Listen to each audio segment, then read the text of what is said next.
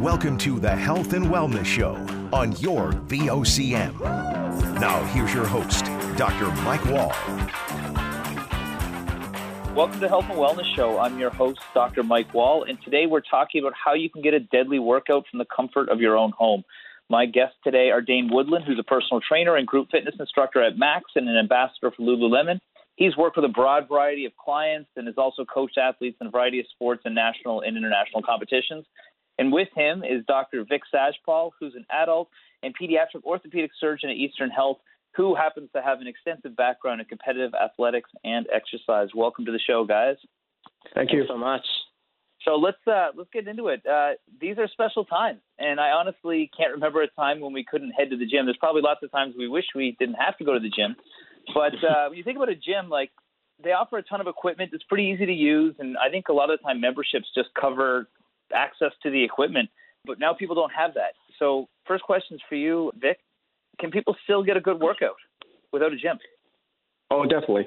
If you look at the demographics of people, there's a very small percentage of people that probably have gym members in the first place, and then there's probably another small percentage that actually utilize the gym on a daily basis. So you're looking at a very small subset of people that probably, are being impacted by not being able to go to a gym. But definitely, you look around your own house, you look outside, you can get a great workout, and, with a little bit of creativity, ingenuity, beyond just having to go to a gym. What do you think of that, Dane? Yeah, I totally agree. It's a great time to focus on just basic movement patterns, even mind-muscle connection, how it feels to feel your body move in space. For people who go to the gym and are out of that opportunity now, this might be a good time to focus on some of those form issues that might have been hindering their performance or causing nagging injuries, but are often, of course, not prioritized because we just love to go for the equipment and some of the more impressive or exciting movements. So I think this is a great time. That's good. And I think, the social aspect is one thing, but when it comes to the workouts, you can mimic a lot of these things. But if people are going to work out from their house, times are going to be financially tough for a lot of people. So now they're like, I can't go to the gym anymore. I have to buy a ton of equipment for the house. Like, do they need equipment? And if they were going to get some, what would be what would be the essentials? Dane, do you want to field that one?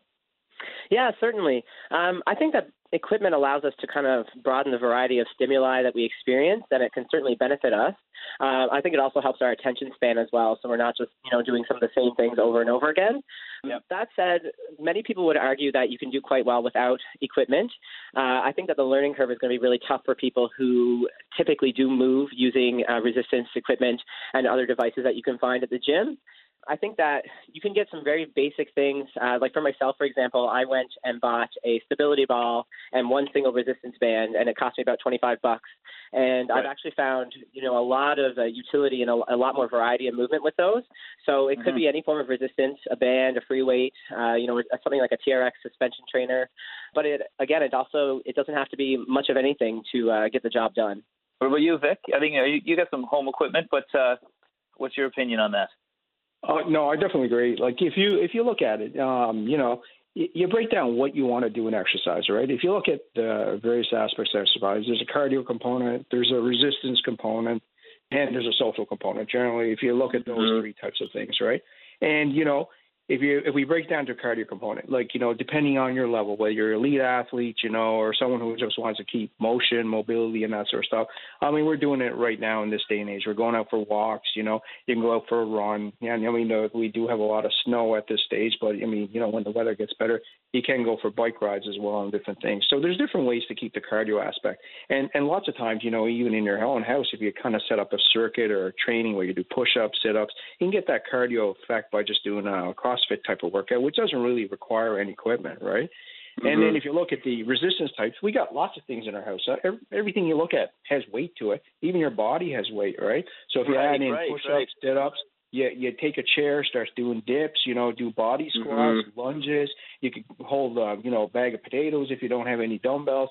So there's lots of ways to do resistance training as well, that sort of sense, right? So you got to be a little more imaginative and intuitive. And then the other part, even though we're making fun of my BlackBerry there, the social aspect of exercise, if we look at that, for example, my wife, she's doing virtual workouts. VJ does some workouts with his buddies on, FaceTime, different things like that. So you're also being able to keep the social aspect going. I mean, it's not most ideal as you're probably used to in your life, in your routine regimen that you probably did, but there are ways around it and ways of keeping healthy mentally and physically. Well, that allows me to jump into something right now because, Dane, you are actually currently engaging a lot of people right now by doing at-home workouts using different social media platforms. Tell us a little bit about that. I've always kind of been doing some stuff on Instagram, even before, the current state of affairs. But as of last week, I took my first kind of shot at doing a workout on Facebook Live. I did it as a fundraiser for the Single Parents Association of Newfoundland and Labrador, and I just couldn't believe how many people logged on, honestly. I had a lot of learnings from that experience just in terms of how to actually put that content up there, and we'll be trying again soon, and even through my employer as well. But it's amazing, thinking about the network of people that I work with face-to-face, I was reaching way more people, people from my hometown, people from other provinces, people that I didn't think would even log in. So if you have access to internet and, a computer or any device that has a screen and you can get onto something like this, we're really able to bring that into the home. And I think that the cool thing about some of these live workouts is that it does promote that community because you have people, right, giving the comments and that sort of thing. And it's always a little bit more fun and interactive that way. That's great. I think that's something that's interesting because a lot of the time people go to the gym, they may not actually be interacting with that many people and sort of sticking to themselves. This may actually prove to be a more social way to exercise for a lot of folks. Mm-hmm. So let's take it from the medical standpoint, Vic. Why is it really important for folks to make sure they get their exercise right now where we're a little bit more locked down than normally would be, and we can't get out as easily? Why is it critical at this stage for people to take care of that? Well, usually most people look at exercise as a physical component, right?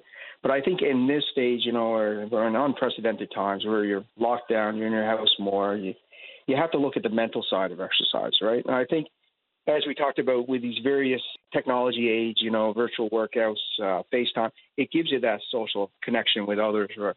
In terms of talking to people differently. And you're working out, you're laughing, you're, joking around with different people. So it gives you that connection that there's a human society out there that even though we're confined to our house. I think the other issue is it helps you manage stress. It gives you a regular routine where you get up and you have something to look forward to, and it helps you in stress management. It makes you being able to deal with things in terms of, the day-to-day announcements. The world is changing every component and moment here as we look at the news. And also the fact that, just by being able to handle the mental side and the stress and the physical side, it makes your body healthy. So if you have chronic illnesses and that, it prevents you from having high blood pressure, reducing your cholesterol, different stresses that would, add to that as well. It helps your autoimmune system. That's something that we're looking at these days. We're worried about this environment. We're trying to see how healthy we can keep. We're trying to wash our hands as well. And, exercise, we know for a fact that it keeps your immune system healthy and, more optimal. And that's the thing that we may need for, fighting this virus. Well, especially lungs and things like that from exercise. Obviously, that's something that improves. We know lung capacity gets better, and that's one of the things that the virus could be attacking. So, on to the mental health side of things. Dane, what's the feedback you're getting from the people that you're interacting with online? It's funny that you bring that up because I found that the feedback that I got the most in the comments was how sorely needed that workout was when I did go on Facebook Live toward the end of last week. And that was only a couple days into, some of the changes that we had socially, which I think that people are now really adapting to. People just need to connect. We've gotten used to, or maybe we've gotten sick of some of the same people that we're seeing over and over again. So drawing people together and just allowing, again, as Vic mentioned, for that space from some of all the doom and gloom and paranoia that's happening right now, it creates an incredible opportunity just to take a break and to focus on other things and to have fun and to even, challenge yourself and to be proud of yourself for completing something that's difficult or might be physically taxing, and then to get on the other side. That can be such a positive for yourself. And I think at a time now more than ever, we really need to promote that care for our mental health as we move through these times. Okay, so here's another thing, though. Now, recently, all of our clinics are shut down. So first of all, our ability to go talk to somebody, that's not there anymore. And also our ability to rehab. Dane, you do a lot of work with people in the rehab side of things. How does exercise play a role when it comes to fixing up those injuries? And Vic, I'll get you to jump in after Dane's done on this one because I know this is your area too. Yeah, so some of those clients of mine have actually been the ones that have been on my mind, I think, the most in the last little while. I often end up working with clients who might have been discharged from physio and are still looking for a little bit more support before they move back into like their training regimens. And I am kind of a big believer in this kind of use it or lose it philosophy with movement. And I find sometimes people who have had pain and injuries can be really afraid to move, and they lack that confidence because they don't want to, further injure or tweak or end up, back where they were when they started. So there often could be a fear of trying things without supervision. And I think about those people right now and how they don't have access to, treatment and again to that support while they're moving. I think it's important that we keep going, finding ways to listen to the body and finding ways to know how to do those movements effectively. We talked about some of the benefits of movement, and of course, increasing your heart rate promotes that circulation, which promotes healing. So if we start to disrupt our progress because, I can't see my physio or I can't see my trainer, it's possible that we could regress. I think that breaks always can allow for a decrease in inflammation and lessen some pain, but the breaks don't allow us to actually learn how to do those movement patterns properly. And if we don't learn how to move properly, when we try to move again, we can just, again, re-injure or bring on that pain again. So I think it's so important that folks, especially in those circumstances, are able to find a way to continue to do that little bit of work, whether it's that homework that the physio has given them or whatever therapist they're working with, just so they can still try to work on the range of motion that they need to have. Right. Okay, Vic, what do you think about this? I agree. It's a difficult time for people who are injured and need regular rehab because a lot of unlike exercise, rehab is more a specific goal in mind. Mm-hmm. Restoring a body function than just trying to maintain health. And it depends on where they are in their rehab. Like if they've had enough sessions.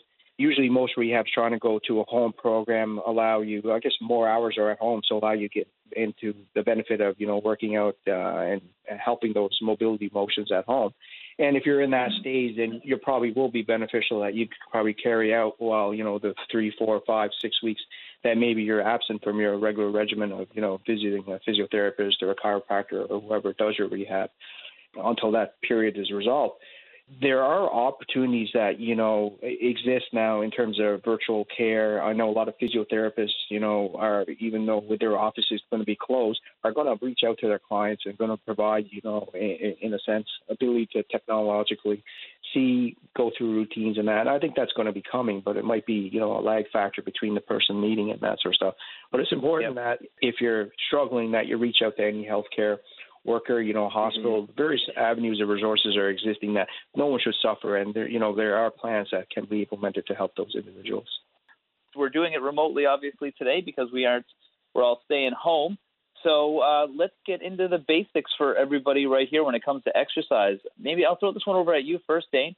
Tell us the difference between the types of exercise that are out there for people to be able to get when they're at home. So I think that two big categories that we look at when we consider exercise are cardiovascular training and resistance training. So cardiovascular training involves increases in heart rate and breathing rate, and is generally performed in moderate to long-term bouts at a light to moderate intensity. So some examples of this are like jogging, swimming, biking, cross-country skiing. Cardiovascular training can also be performed in shorter bouts of work at greater intensities as well, like something like sprinting. And in something like that, our body actually requires different types of energy, kind of like resistance training. And a great example of that, of course, is strength training. So these forms of exercise are going to be like mere seconds to a couple of minutes. So, for example, a working set of, say, 12 to 15 reps might take, 20 seconds, 30 seconds. Intervals for sprinting are kind of along the same category, just very short, intense bouts.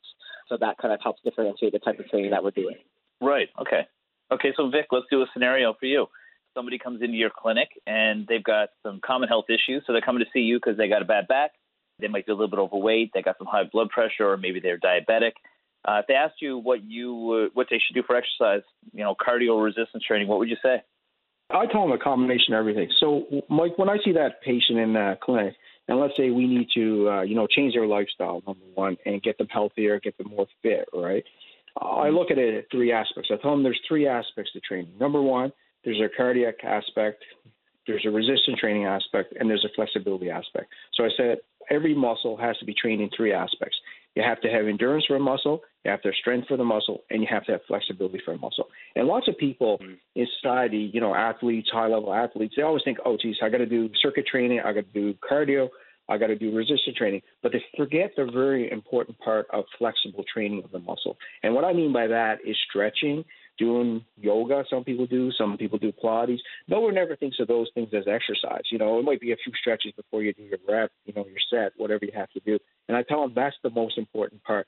With mobility of injuries and trying to recover from injuries and trying to get back to a base level, you have to look at all three aspects. You have to look at the mobility of the muscle, the strength of the muscle, resistance.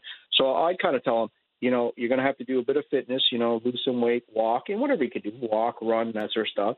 You're going to do a little bit of strength training. And lots of people, when I see them, they're so miserable with their back that they can't actually, you know, say, what do you mean exercise? Can barely move. So we tell them aquatic fitness, you know, get in the water, the buoyancy, resistance, jump, and that'll help your bones and joints and muscles get stronger. And then we work at the flexibility part, like, you know, trying to stretch the muscles and that. I think using a combination of those three approaches are the best thing for rehab and helping that type of patient that's coming in, you know, with some type of disorder or, you know, ailment that's just not letting them function in life.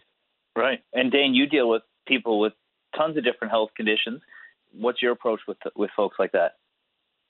Yeah, I think that I would echo a lot of what Vic said. The variety of movement is so important, and I think sometimes that can, you know, overwhelm people because they want to know, you know, what's right for them or what's the best or what should I be prioritizing. But it is really a blend of all of those things, and taking into consideration, you know, what your daily needs are. So if you're not, you know, participating in high-intensity sport, you might not need to train like an Olympic athlete, but maybe you just need enough ability to reach your hands up over your head and, you know, open the cupboard door, or carry your kid around, or, you know, complete your daily tasks. So taking a good stock at what it is you do on a daily basis, and then kind of letting your training kind of be shaped around that so that you're able to be supported in whatever goals you might have, and also, again, in whatever it is that you do as you go about your life. Okay, well, so let's dig a little bit deeper into cardio, and then we'll hit the other two after this. But when it comes to cardio, you said interval training and sort of like an endurance type training. Can you sort of outline the benefits for each day? There's a little bit different approaches to each of these types of training, and again, different, I guess, rewards as well. I'll look at interval training first. I think that's actually quite common. It's often known as HIIT training, or high-intensity interval training. And as mentioned, it's performed in shorter bouts at greater intensities. Very common form of this, and what we've been seeing online is circuit training. So you have that defined working and rest period. Right. Also, again, like sprint training. So say, for example, sprinting for a certain period of time, resting, and then going back at that again. I think a lot of people look at this high-intensity interval training as a good bang for your buck. You know, it's right. Quick, you get a sweat on. It often offers a lot of variety in movement as well. So I find that a lot of people really enjoy that. I think the thing that's really important, and even just to bounce off of what Vic said, is that although HIIT training is a good bang for your buck in terms of how long the actual training session is, because it's high intensity, you do have to spend some time warming up and preparing for those movements as well. Right. Because otherwise you're just jumping in cold and it might not go so well in the long run. Exactly. And then we look at endurance training, otherwise known sometimes as low-intensity steady state, typically involves the repetition of a particular movement pattern over and over again for an extended period of time. So we think about like biking, cycling, swimming, something like that. You're doing the same movement over and over again at a pace that is sustainable for a long period of time. So, of course, low-intensity steady state, being known as endurance training, it does help promote gains in endurance, and it often can allow us to have active recovery as well. So you can do it at a little bit more of a relaxed pace. It might not be so hard on your body. The thing to consider as well, though, is that there's research being shown that high-intensity interval training has also been shown to help develop improvements in endurance, quite similar to that low-intensity steady state. So I think that there's some opportunity for people to kind of choose what they like best, and also what their body might need depending on, you know, how fatigued they are from other things they've done that week. Okay, so Vic, when you're doing these different types of training, the interval or sort of steady state training, what's happening inside the body for people? Well, basically exercise, whether you're doing endurance training or interval training, it depends on what you're training for, right? If you're a high-level athlete, you know, doing interval training, you know, you're looking maybe for power, explosiveness, different types of aspects, right?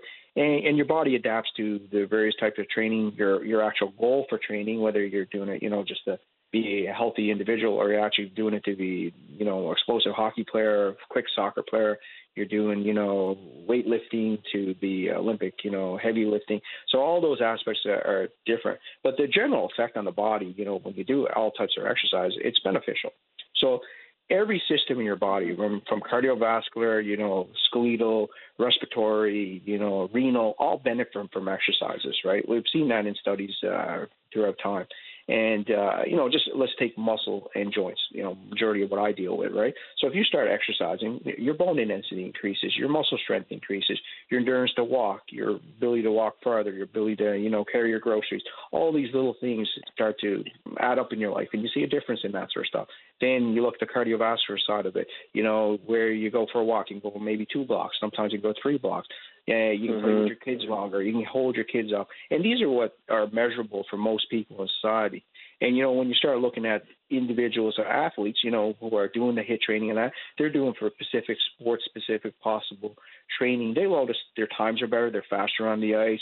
Their skill level improves. Their, different things, aspects. So it all depends on your goal. But your actual body, how it responds to exercise is always in a positive manner, no matter who you are. So, Dane, hoping you can walk the listening audience through what a good cardio workout would look like at home. I think that one of the most important things to consider when we are looking at developing a workout routine is that we really consider what our interests and abilities are. One of the questions that I get a lot from people is, what is the best? What's the best type of cardio, whether it's for fat loss or for, developing speed or endurance or whatever it is? And my answer often goes back to the person, what do you like to do? So I think that in developing a cardiovascular routine, we want to consider a type of movement that we enjoy, and then we also want to consider our intensity so that, our breathing rate is elevated, our heart rate is elevated, and these are kind of physiological things that we can sense and be aware of so that we can know that we're being challenged. So, for example, someone like myself, I don't really love to jog, but I like to sprint. I also like to walk, and I also like to hike. So for something that someone like myself might do, thinking about what my interests are, is that I could probably go for a hike. I could go up around Signal Hill, something like that, as long as I'm 6 feet away from everybody around me. But I could do that, and that would that would take up a certain period of time, and that would be kind of a low intensity, steady state type of workout or an endurance type of training. And if I wanted to actually make it challenging for myself, it would go from a leisurely stroll to something where I'm just pushing myself that maybe it's a little bit harder for me to carry a conversation, and my breathing is getting challenged, especially in somewhere like St. John's. If you're outside, there's a lot of hills. I live downtown, and sometimes there are times that I have to stop talking and buckle down because the added challenge of the incline is actually increasing my breathing. So something as simple as going for a walk for an hour or so, could be something that is very manageable. And for some people, like I gave, the hours as an example, for some people, maybe it's 10 minutes, maybe it's 20 minutes, and maybe that varies from day to day. Looking at intervals, you can do something at home like set up a little circuit. And again, depending on what you're interested in or what you like, it might be a circuit of maybe you're jumping around kind of like you're skipping, say for like 45 seconds, and then you take 15, 20, 25 seconds off, and then maybe you're doing squats for 45 seconds. You rest again, 15, 20, 25 seconds, whatever it is, and then you go to do something else. So there's opportunity there to kind of give yourself some movement variety.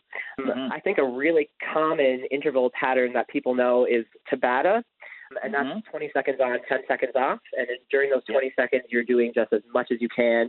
Then you take 10 seconds of rest.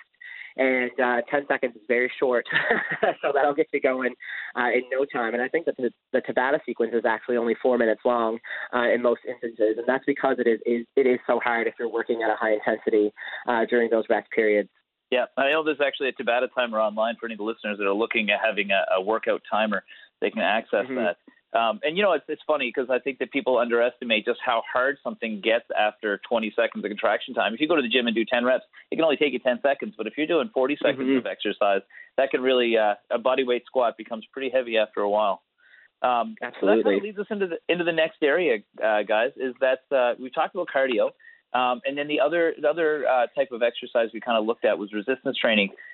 Like you guys kind of described it earlier, but a lot of people I think are still probably stuck on weight training specifically, and people going to the gym and bench pressing as much as they can. Vic, why don't you clarify what resistance training is? Resistance training is basically taking your joint and muscles to a range of motion and having some resistance beyond gravity. I mean, that's the real basis of it. You have some weight that you're actually providing to a muscle and a joint that's more than just gravity would be. So that could be anything really. Like, you could use weights, you could use your own body in terms of doing push-ups. So any aspect of that kind of thing is the technical definition of it. But traditionally in society, we think of resistance training of, maneuvering and, anything heavy, weights, pull-ups, chin-ups, that kind of stuff. But you think if you don't have weights on then, you're using your body weight, and sometimes you use a belt. So I guess it's kind of variable for each individual what they think about it. But it's really, the traditional part where you're separated from the cardio room and you're in the weight room and you see all the guys just pushing weight. That's what the society belief is, and that's probably most likely what most people would think about it. And when you put it all together, it can be different depending on what you're doing for exercise. For example, like it's almost like a recipe with you might have an ingredient like a squat, but you can put a different amount in or put it at a different time in the recipe, and that makes it taste different. So Dane, like one of the big things people can play around with are things like their sets, their reps and rests. Can you walk people through what the variables are that can be tweaked when people are doing exercise? Yeah, absolutely. So sets are just a group of repetitions. And of course, to move into the next definition then, the repetition is one full cycle of a movement pattern. So to bounce off of the example of the squat, one full rep of a squat would be all the way to the bottom of the squat and then returning back to your starting position. Say, for example, you have a set of squats. You might do like, say, 10, 12, 15 squats in your set. You might also decide that you're doing a certain number of sets in your workout. And then in amongst your sets and reps, you also have your rest intervals. So tying into some of our discussion about cardiovascular training and interval training, if you wanted to get your heart rate up more without doing, say, like a traditional cardio workout, you could be doing resistance training with a shorter rest interval between your sets so that your heart rate stays elevated as you're moving. But that's another thing, actually. People, they're like, well, I can't, my chest is tired. Well, that's when you can train your legs, and then you can train your core, and then you can train your arms, and you go back to your legs. And I think that that variety, that takes the excuse away for that I'm tired here. Well, the rest of your body isn't, so you can work at that. Vic, you said range of motion. You talked about flexibility earlier. Why is doing a full range of motion? First of all, what is range of motion, and why is it important for people when they're doing exercise? Range of motion is basically, if you look at it, a joint has a certain amount of excursion in terms of degrees, and we talk about full range of motion. So if you look at your elbow joint, a full extension would be 0, and if you flex it up, generally you should be able to flex it up to about 100 to 135, right? And so if you're doing resistance training or, anything with range of motion, there are variable exercises. Like, sometimes you might want a short range of motion to strengthen a certain aspect of a biceps, or you might want the full range of motion as you're trying to do mobility in terms of getting the whole range of motion to the rehab or injury and that sort of stuff. And as like Dane has said, there's various techniques, and the other thing is you want to challenge your body too. Like, you don't want to train the same way every time. So you may do, short reps of sets with short range of motion, long range of motions, and, heavier weights. So there's variable patterns that you can do to challenge the muscles and that sort of. But range of motion basically means the joint's ability to move through an arc, which it allows without any impairment through, potential injury or anything else. One thing that I've been using at home in some of my workouts is actually even playing with the range of motion to promote certain stimulation of the muscle. So doing like partial repetitions, say what I would call like a quarter of the way, the beginning of the movement pattern, also working at the end of the movement pattern, and then doing the full range of motion as well, so that we can look at, kind of burning out or creating stimulation in certain areas of the movement and then promoting the whole movement is a great way to promote some different stimulation if you haven't had that, or if you're looking for a way to get the muscle really fatigued without adding extra equipment. That's right. We used to do 1 1/4 squats all the time, and your legs would be burning at the end of that. And I think that another thing, just to interject here on this, because this is kind of where I came from as well, is having a full range where you naturally relax the joint might not be the best idea if people are using external weight. Keeping some tension on that muscle, but keeping it strong at the longest, most extended point is important for people. So just taking weights and dropping them and letting your elbow do the stopping, not the best idea, but nice, slow, controlled movements to that end of motion so your tendons are taking force. That's important for people when they're exercising without that supervision. Actually, that's a really good segue into something like, Dane, what are some safety things people should think about if they're exercising at home, especially resistance training? I think a really important thing exercising at home now is that we do have that personal accountability, which can sometimes be very difficult if we're not used to doing it on our own. So I think learning to differentiate between, say, like a muscular fatigue and what might feel like pain or something that's going to promote injury. Like, for example, if you're working both sides of your body, but you're only feeling fatigue on one side, and that sensation, is not pleasant. There's a difference between, again, feeling tired and feeling like that kind of stabby shooting pain, or even some of that tingling that we might get if there's some sort of like neurological thing happening. So being aware of how our movement is balanced, and also even like what muscles we're using. So if you're thinking, okay, this is an exercise for my back, but I'm not feeling anything in my back, maybe my arms are just fatiguing. Or a really classic example is doing exercise for the glutes and only feeling it in the low back instead.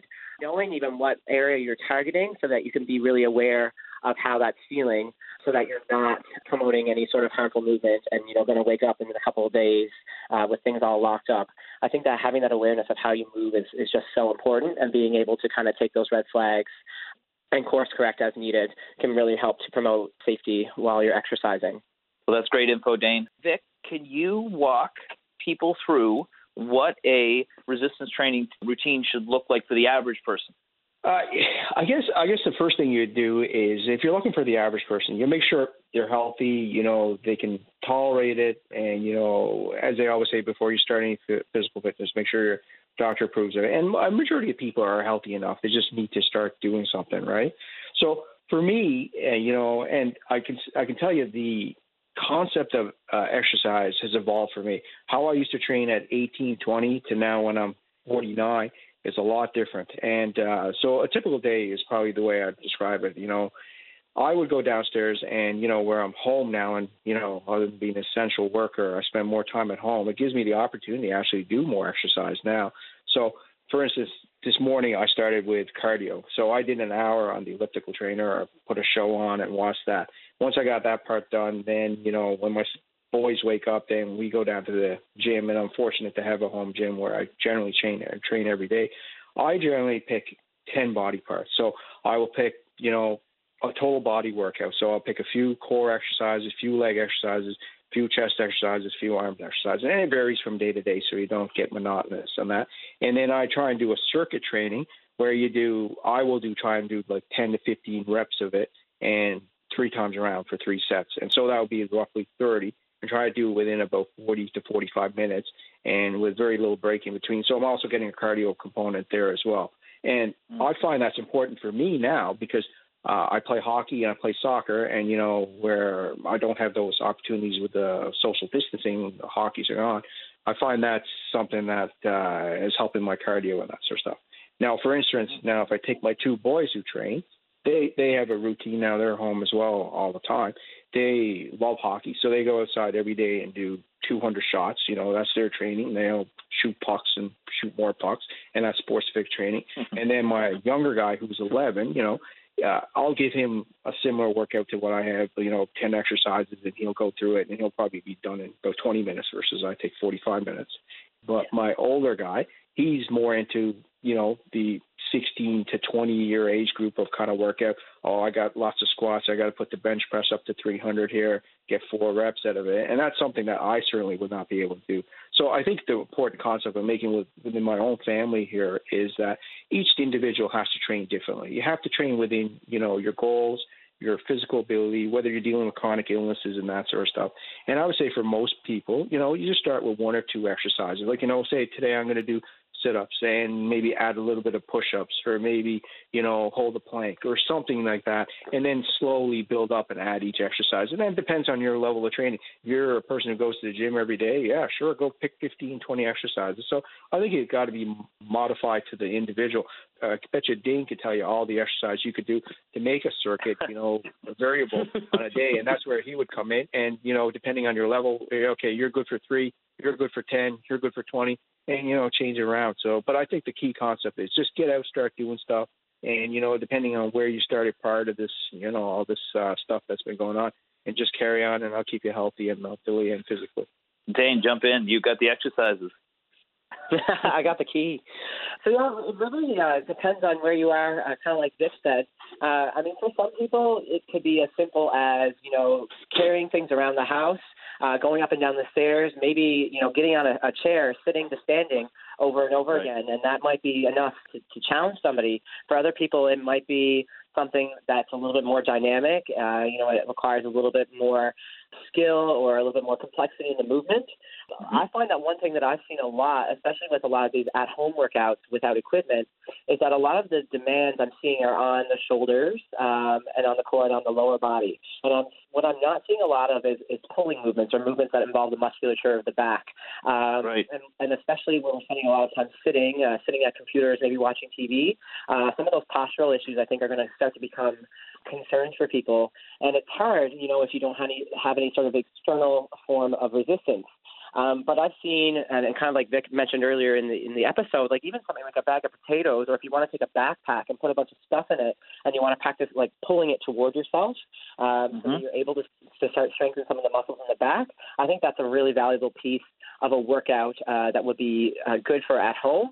I think that the traditional recommendation with pushing to pulling is that for each time we push, we want to pull, 2 or 3 times in response, so that we're fighting against some of that forward posture that we can experience. And again, especially with some of this at-home work. So I would encourage people to look at, things like squatting, lunging.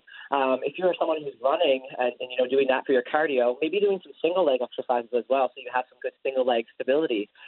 Balancing on one foot is hard, especially if you're going to try to do other tasks while you're doing that hold on the one leg as well.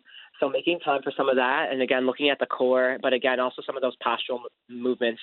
So even if it might be just, putting yourself up against the wall and seeing if you can tuck your chin and get your head back, or seeing if you get your arms to touch the wall, reaching up overhead or something like that, just so that we're looking at opening up the chest and strengthening the muscles of the back as well. That's a good point Dane makes, like we talked about the flexibility aspect. A lot of people can do yoga and, different things. And, you don't, other than a mat, maybe, learning a few exercises, maybe using the internet for a few things like that. That is one excellent workout. And, a lot of people do that. And it's not only a good stress reliever, it can also give you a good workout. And you didn't even need any weights. Yeah. And I think that, there's a lot of movements, especially you're reaching overhead and things like that people don't do a lot day to day. And they become weak in those movements. They become strong in other ones. And that's where, when that imbalance exists, is really where we get injury. We end up in Dr. Sajhapal's office. So let's talk about you alluded to this. You won't get in these days, Mike. No, I won't. And I don't. Hopefully I don't need you. But when it comes to what Vic was talking about with his family, Dane, how can exercise be used now as a way to bond with the people in your household, which after a while may become a bit of a struggle socially? What's your advice on that? So I think in reflecting in some of my own experiences coaching younger athletes, I think that sometimes you might have to disguise exercise as play. You might have some kids who, if they have sport involvement or an athletic background, that they might be very keen and want to, actually exercise and be challenged. And then for others, it might be a means of creating some sort of game that's physically exerting that allows people to have fun at the same time while they're also moving and sweating and, getting some of those benefits that we've covered earlier in the show. I think that can be such a good way of connecting people. And I also think, especially when we think about family dynamics and, exercising with younger people in the family, is that it's a really good opportunity to reinforce positive exercise habits so that as we age, we maintain, that prioritization of exercise and knowing how it intertwines with wellness and how it makes us feel good.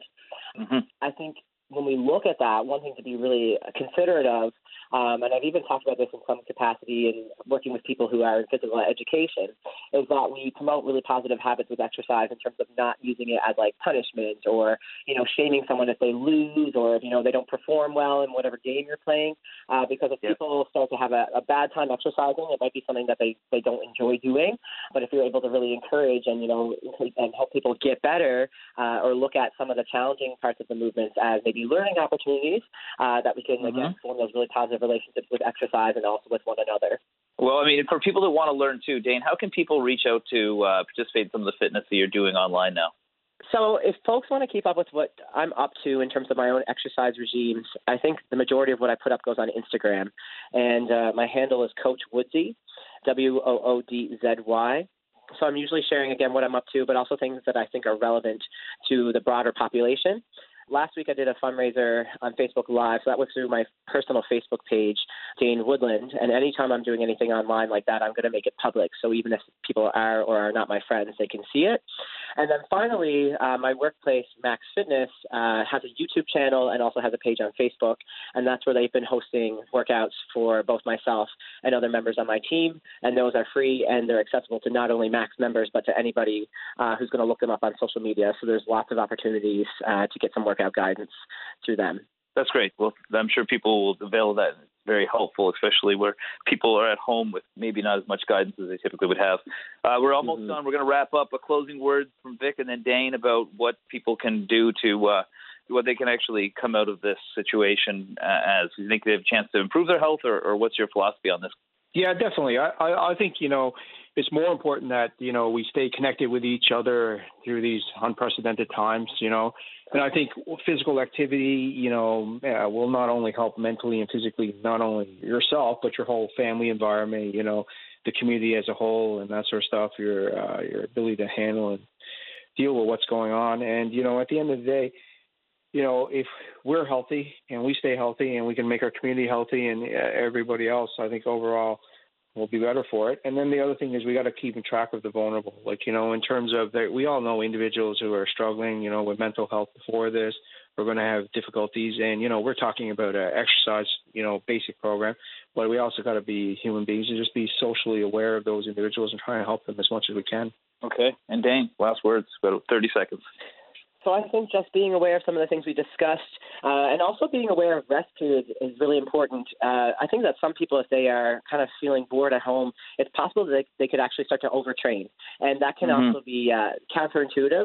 So taking rest days, just like we would rest if we were in a typical routine, going to the gym, listening to our body, knowing if I'm too sore to do something, maybe it's a day to work on mobility or to do that kind of recovery cardio, finding exercises that you find enjoyable and rewarding, and also finding a schedule, because so many of our lives are so unstructured right now that if you say, I'm going to get up and I'm going to work out, every day from 7:30 to 8:30, or maybe every day at lunchtime or something like that, just so you also add some semblance of structure to your life so that we can kind of maintain that flow as much as possible. Well, thank you so much for that advice, guys. I really appreciate you taking the time to chat with everybody today. Dane, thank you for being creative and coming up with great solutions for people to be able to stay fit and healthy while they're at home. And, of course, Dr. Sajhapal, thank you and everybody else in the healthcare field for all the work you're doing and will be doing over the next little while.